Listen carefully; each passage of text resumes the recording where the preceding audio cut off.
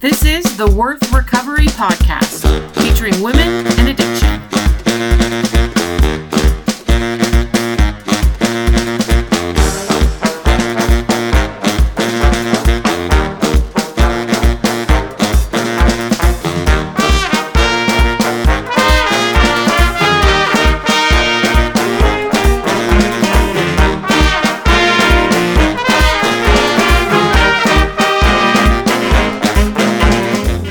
Hey ladies, I'm so glad to be back with you in episode 1 of Worth Recovery.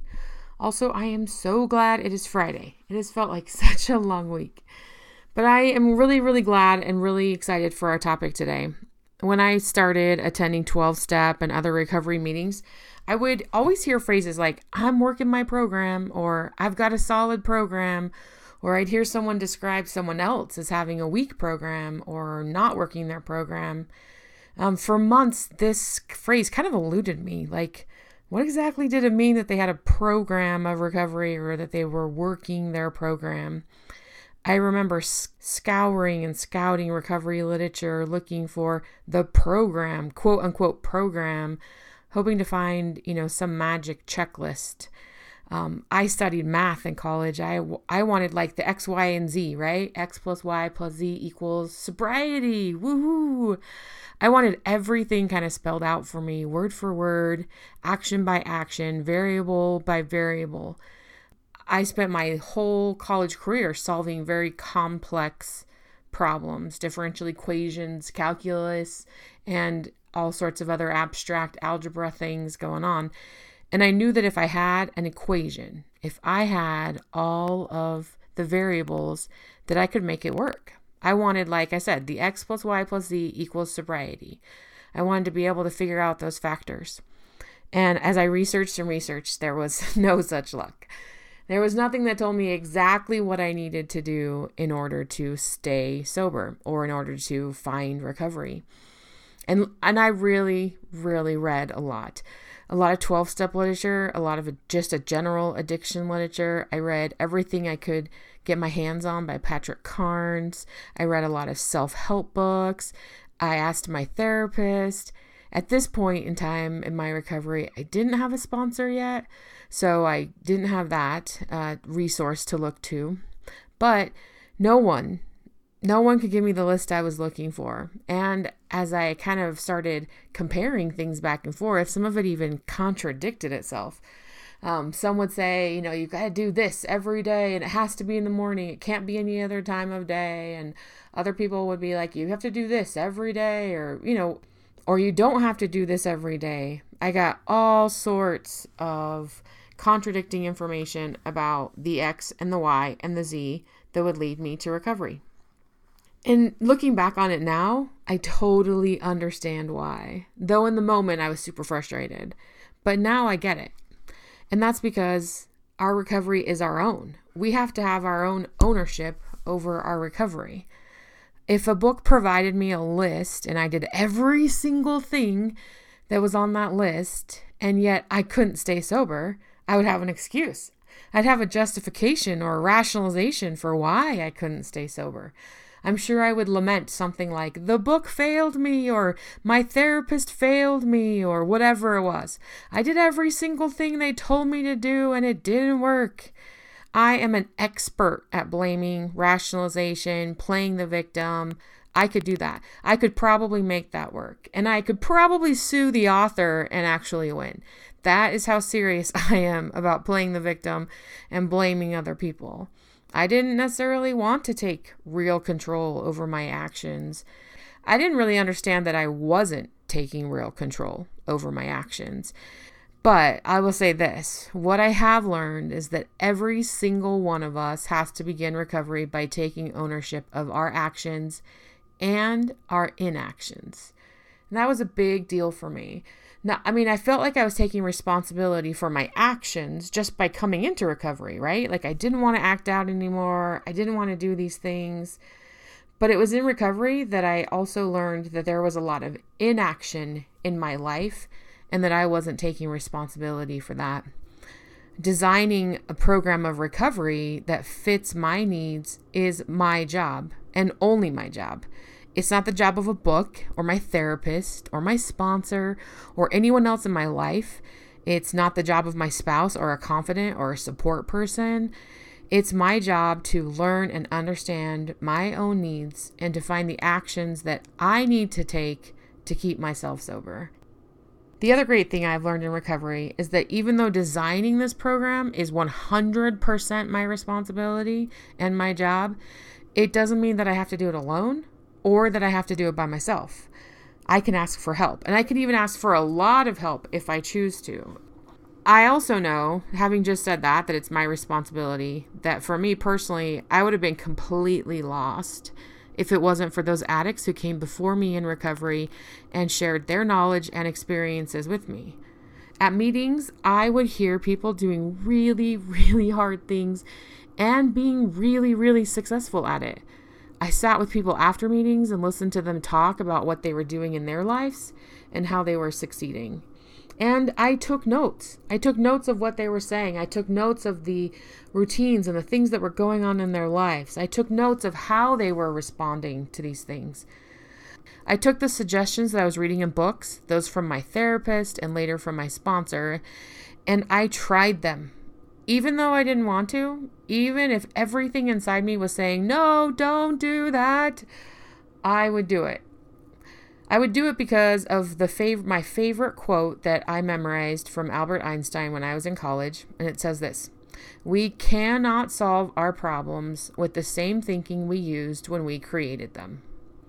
Now, I used to use that and apply it towards differential equations because that was like my nemesis when I was in college, but it's true for everything in our lives. We cannot solve our problems with the same thinking we used when we created them. So I created this addiction. I created the behavior. I created the problems that I was having. And I knew that I could not use the same thinking to get out of that, to solve that problem. I couldn't use it. I couldn't use the same thinking. So when my thinking would say, that won't work, or that sounds stupid, or I don't really want to do that, I would do it anyway. I would do it anyway because I needed new thinking.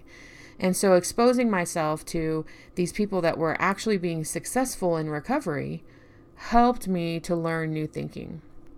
Now, on this journey of figuring out what my personal program of recovery needed to look like, I started to notice the trends and the common components of the programs of other people.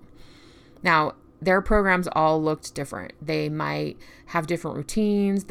Those routines might occur at different times during the day or the week because it's tailored to their circumstances, their beliefs, their experiences. However, as I went along, I noticed that there were common components. And so that's what I really want to focus on today is what are those common components? Let's discuss what they are, what they might look like in your program. And then I want to give you kind of the statements that I use to evaluate my own recovery program. Now, in order to help you in this process, I've created a one-page worksheet that I've made available on the website, www.worthrecovery.com, that can help you evaluate your own program and will give you some information about the components of a good recovery program that we talk about today. Okay, now, I've noticed 4 major components in the recovery of women I admire, whose sobriety and recovery I want to emulate in my life. Now, these don't just come from women. I have worked with a lot of men in recovery as well, and I've seen what they have accomplished. So these are also the 4 major components in my own recovery program. So these 4 major components are this. Number 1, rituals and routine. Number 2, connection. Number 3, accountability. And number 4, 12-step work. So we're going to break these 4 down piece by piece and talk about what they might look like in your program and what they look like in other people. So the first one is number 1, rituals and routine. So the purpose of this, again, is from Albert Einstein. We can't solve our problems with the same thinking we used when we created them. So to avoid that type of thinking, I have to have predetermined rituals and routines that have become habits in my life that help me in those moments of crisis. When I'm in crisis, my default thinking kicks in. And I know that my default thinking led me to an addiction. And so in order to bypass that default thinking, I have got to and eventually change it, because I'm not just looking for temporary bypass, but eventually change that thinking. I have to have daily ritual routines and routines in my life that help me. The most common ones that I see are these three. One, some type of daily recovery ritual. Second, a relapse contract. And third, a trigger release routine. So daily recovery ritual, right?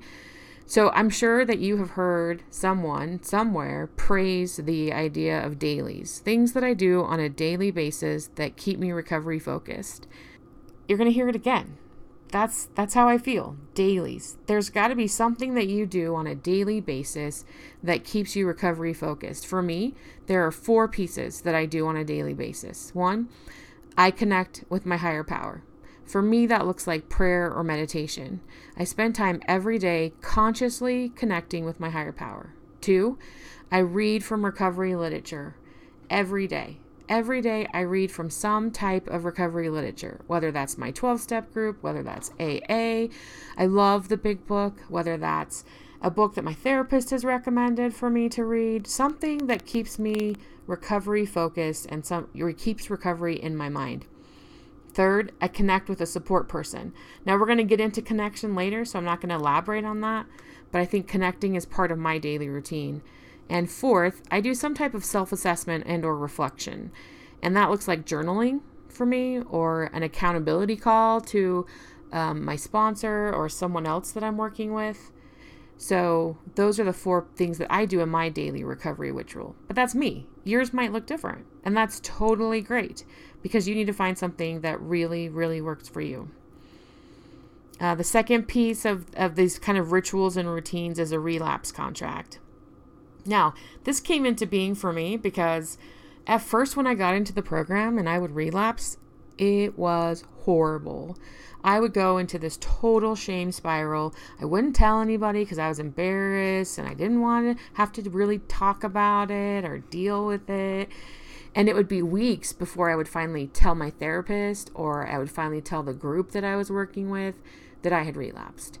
And I felt bad. I was lying about my recovery. I was lying about my sobriety date in recovery meetings, and it was just horrible. And my therapist helped me put into place a relapse contract. And I do this with all of the women that I work with. It's a short list of things that I will do when I relapse, but it has a date on it, a certain time period that I have to get these things done in. So at first it was like, I will tell my therapist at my next appointment. I will contact my sponsor within 24 hours and tell them. I will attend a meeting within 48 hours and be honest about my sobriety date. But then also there was some processing pieces, like I will journal about it and look at the patterns that led up to the relapse. And then the last piece was some kind of self-care that would help me to get back on track and not fall into the shame spiral. And so having a relapse contract really, really helped me. It helped me be honest. It helped me avoid weeks and weeks of shame. And it helped me get back on track much faster. The third ritual or routine that I've seen with people is what I call a trigger release routine. Now, I work my program not to prevent triggers. I work my program because triggers are inevitable. Even when I'm not seeking them, when I don't want them to be there, when I've had a solid recovery day, it doesn't matter. Triggers will come. And I need to have a process in place that helps me release that trigger. Otherwise, I will sit on it and obsess and again fall into a shame spiral if I do not figure out how to deal with that trigger in a constructive way. And so I designed a process that helped me to learn how to release those triggers. In every trigger, there are 3 pieces: a physical piece, an emotional piece, and a spiritual piece. At least that's been my experience. That's how I feel. That's how I look at triggers: physical, emotional, and spiritual. And so I have to do something in all 3 of those categories if I want to release a trigger. So for instance, I remember early on in recovery, driving down the street. I had maybe 3 months of sobriety. I was just driving. I was in the car and I was parked. I was stopped. I wasn't parked. I was stopped at a light, and this gentleman walks across the crosswalk in front of me. And I had a physical reaction to the way that he was dressed, what he looked like, and he looked at me and we made eye contact in my car. And I was just overcome with lust. And there was a physical component to that. But at the same time, there's a spiritual component to that, because when I start looking for other lust in other people or using other people to lust, I disconnect from my higher power. I can't use someone and be connected with my higher power at the same time. And so there's a disconnect that happens when that happens. And so there's a spiritual piece to that. There was also an emotional piece, because I instantly thought, oh my gosh, I have a problem. Like, that had never happened to me before. Like a stranger in a car and a crosswalk. Like, seriously. And I started obsessing over like, wow, I am much more sick and much more broken than I ever thought. And so even that small trigger, there's 3 components: a physical, a spiritual, and emotional. And so my trigger release routine has to address all 3 of those: physical, spiritual, and emotional.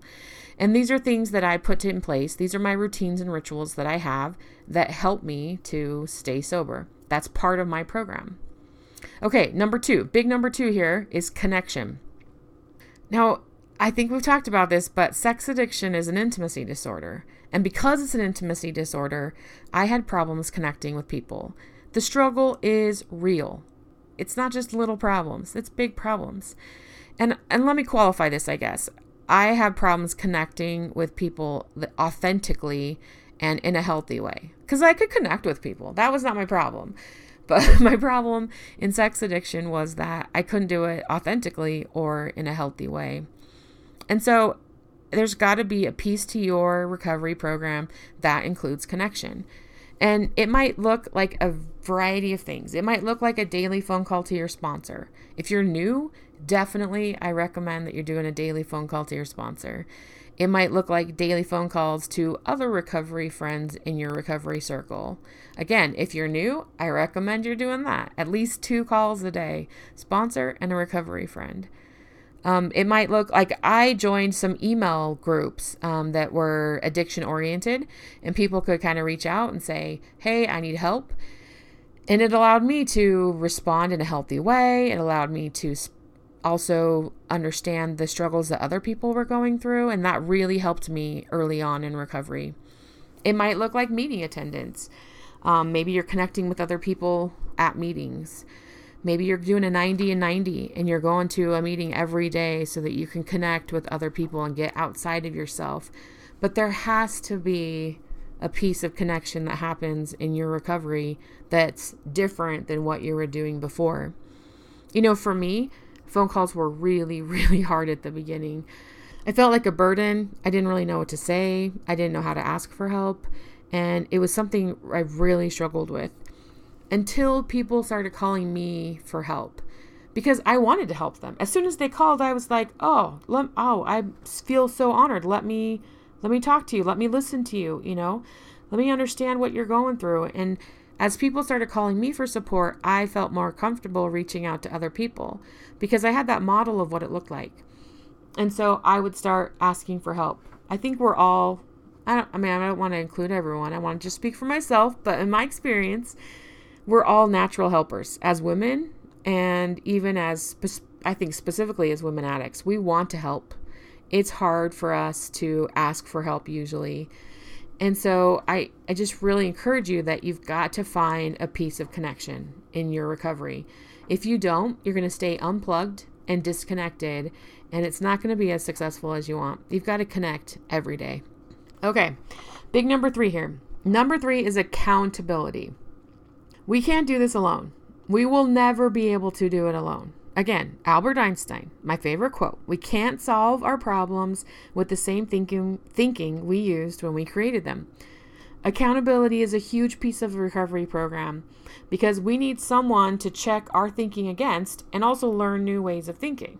My best thinking led me down the road of serious addiction that almost probably, if I hadn't stopped, would have taken my life. That was my best thinking when it came to recovery. I need accountability. I need someone else to bounce my ideas off of. I need someone else to give me a new insight, new way of thinking into things. I need that.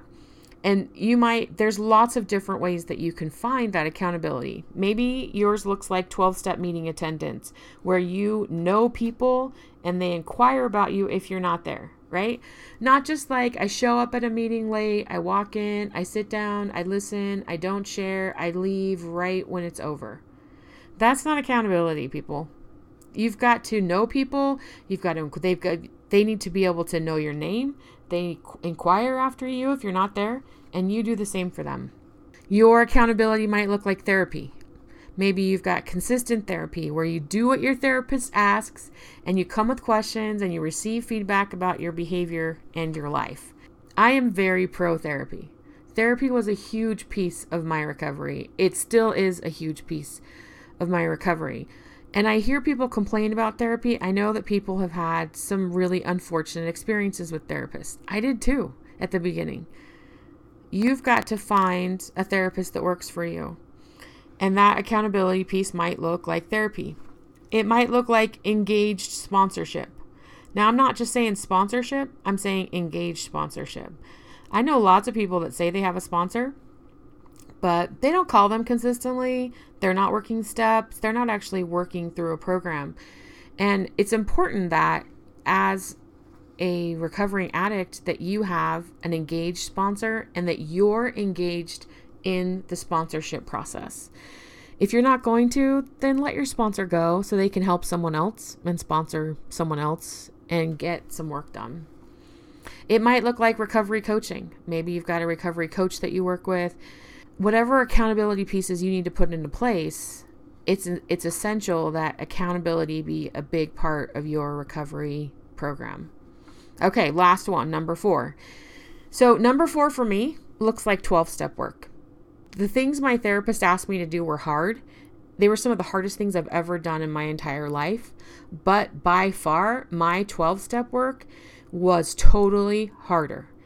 And I would say, let me qualify. I had a really, really great sponsor. And so my 12-step work, it was done with sincerity. It was done with an engaged sponsor who really, really helped me understand what these steps were about and how they would change my life. Again, I did really hard things in therapy, but I think some of the hardest things I've ever done in my life were in my 12-step work. This is where the deep work happens. This is change. This is where I started seeing people as humans with their own independent thoughts, feelings, desires, and need, and not as sources to feed my lust, my vanity, or to meet my own needs. This has been some of the hardest work I have done in my life, and because it involved giving up my will, my ego, my desires, and I firmly believe in 12 steps. The 12 steps, when worked honestly, really start to become a way of life, a way that we live, and a guide on how we treat others and how we see the world. This seriously has been life-changing for me. So those are kind of the 4 pillars, the 4 ideas of your program of recovery. Do you have rituals and routines in place? Are you connecting? Do you have accountability? And are you working the 12 steps?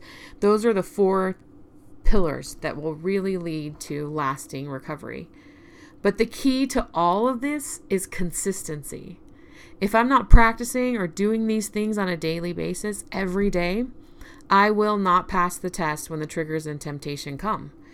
If I'm not connecting when things are good, I usually won't do it when I need help. If I'm not holding myself accountable every day about the little things, I won't do it about the big things when they come up. It is doing it every day with consistency that really, really makes the program work. So now you have it, the 4 pillars of your recovery program: rituals and routines, connection, accountability, and 12-step work. Those are our 4 pillars. But how do I know if what I have in place is really working for me? How do I know if it's the best or where I need to make improvements? What I do is I have 10 statements, and I read them, and I rank myself on a scale of 1 to 5, and I track this over time to see how my routine is working for me. These statements are designed to really help you evaluate what's going on and make sure that the things that you have in place are moving you forward. Okay, so I'm going to read these 10 statements, and I want you to remember, rank yourself 1 to 5. So number 1, I have a consistent daily routine that helps me stay recovery focused. Number 2, I execute my daily routine on a consistent basis, even when I don't feel like it. Number 3, triggers are speed bumps in my life, but not major roadblocks. Number 4, I initiate connection at least once a day. Number 5, I am honest with those that I connect with. Number 6, I have at least 2 sources of outside accountability. Number 7, I attend a 12-step fellowship meeting at least once a week. Number 8, I have a sponsor that is guiding me through working the 12 steps. Number 9, I know what step I am on and I am taking action towards completing it at least weekly. And number 10, I am happy with my progress in recovery. So, ladies, a solid recovery program is vital. As you peel back kind of the sexual addictive behaviors that you have and you start really unraveling the core issues you've been facing, you will undoubtedly encounter triggers and temptations. Again, I work a program of recovery not because it prevents triggers or temptations. I work a program of recovery because triggers are inevitable. Whether I seek them out or not, they will come. I work a program of recovery to control what I can control, but also realize that there is so much out of my control.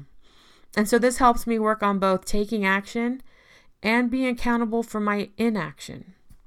As my recovery changes, my program changes. It's a fluid thing, and you will change with time as you get to know yourself better, understand your needs, and progress towards your recovery goals.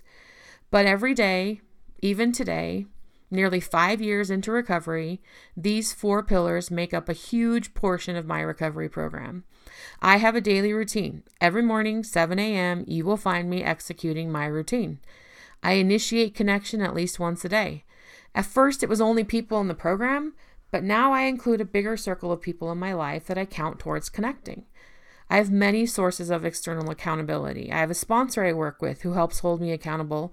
I have a therapist, 2 12-step meetings I attend regularly, and women that I work with who count on me to be working my own program. All of these people help me change my thinking and help me look into things I need to work on. I'm actively working the steps. I've worked the steps through my 12-step process in sex addiction, and I'm just beginning to work the 12 steps through 2 other lenses. These 4 pillars have been my foundation of my recovery program. Without them, I would not have the 3 years of sobriety that I have, nor would I be in a position to be able to help other people. If I don't take care of my needs first, I'm of no good to anyone else. I hope that you found this helpful today. I hope that you were able to kind of evaluate your program and maybe look at some holes that you've got that you need to fill in so that you can make the progress that you want to make in recovery. Remember that you can go on the website and download the recovery worksheet that accompanies this that will help you look at those 4 pillars and make that self-evaluation.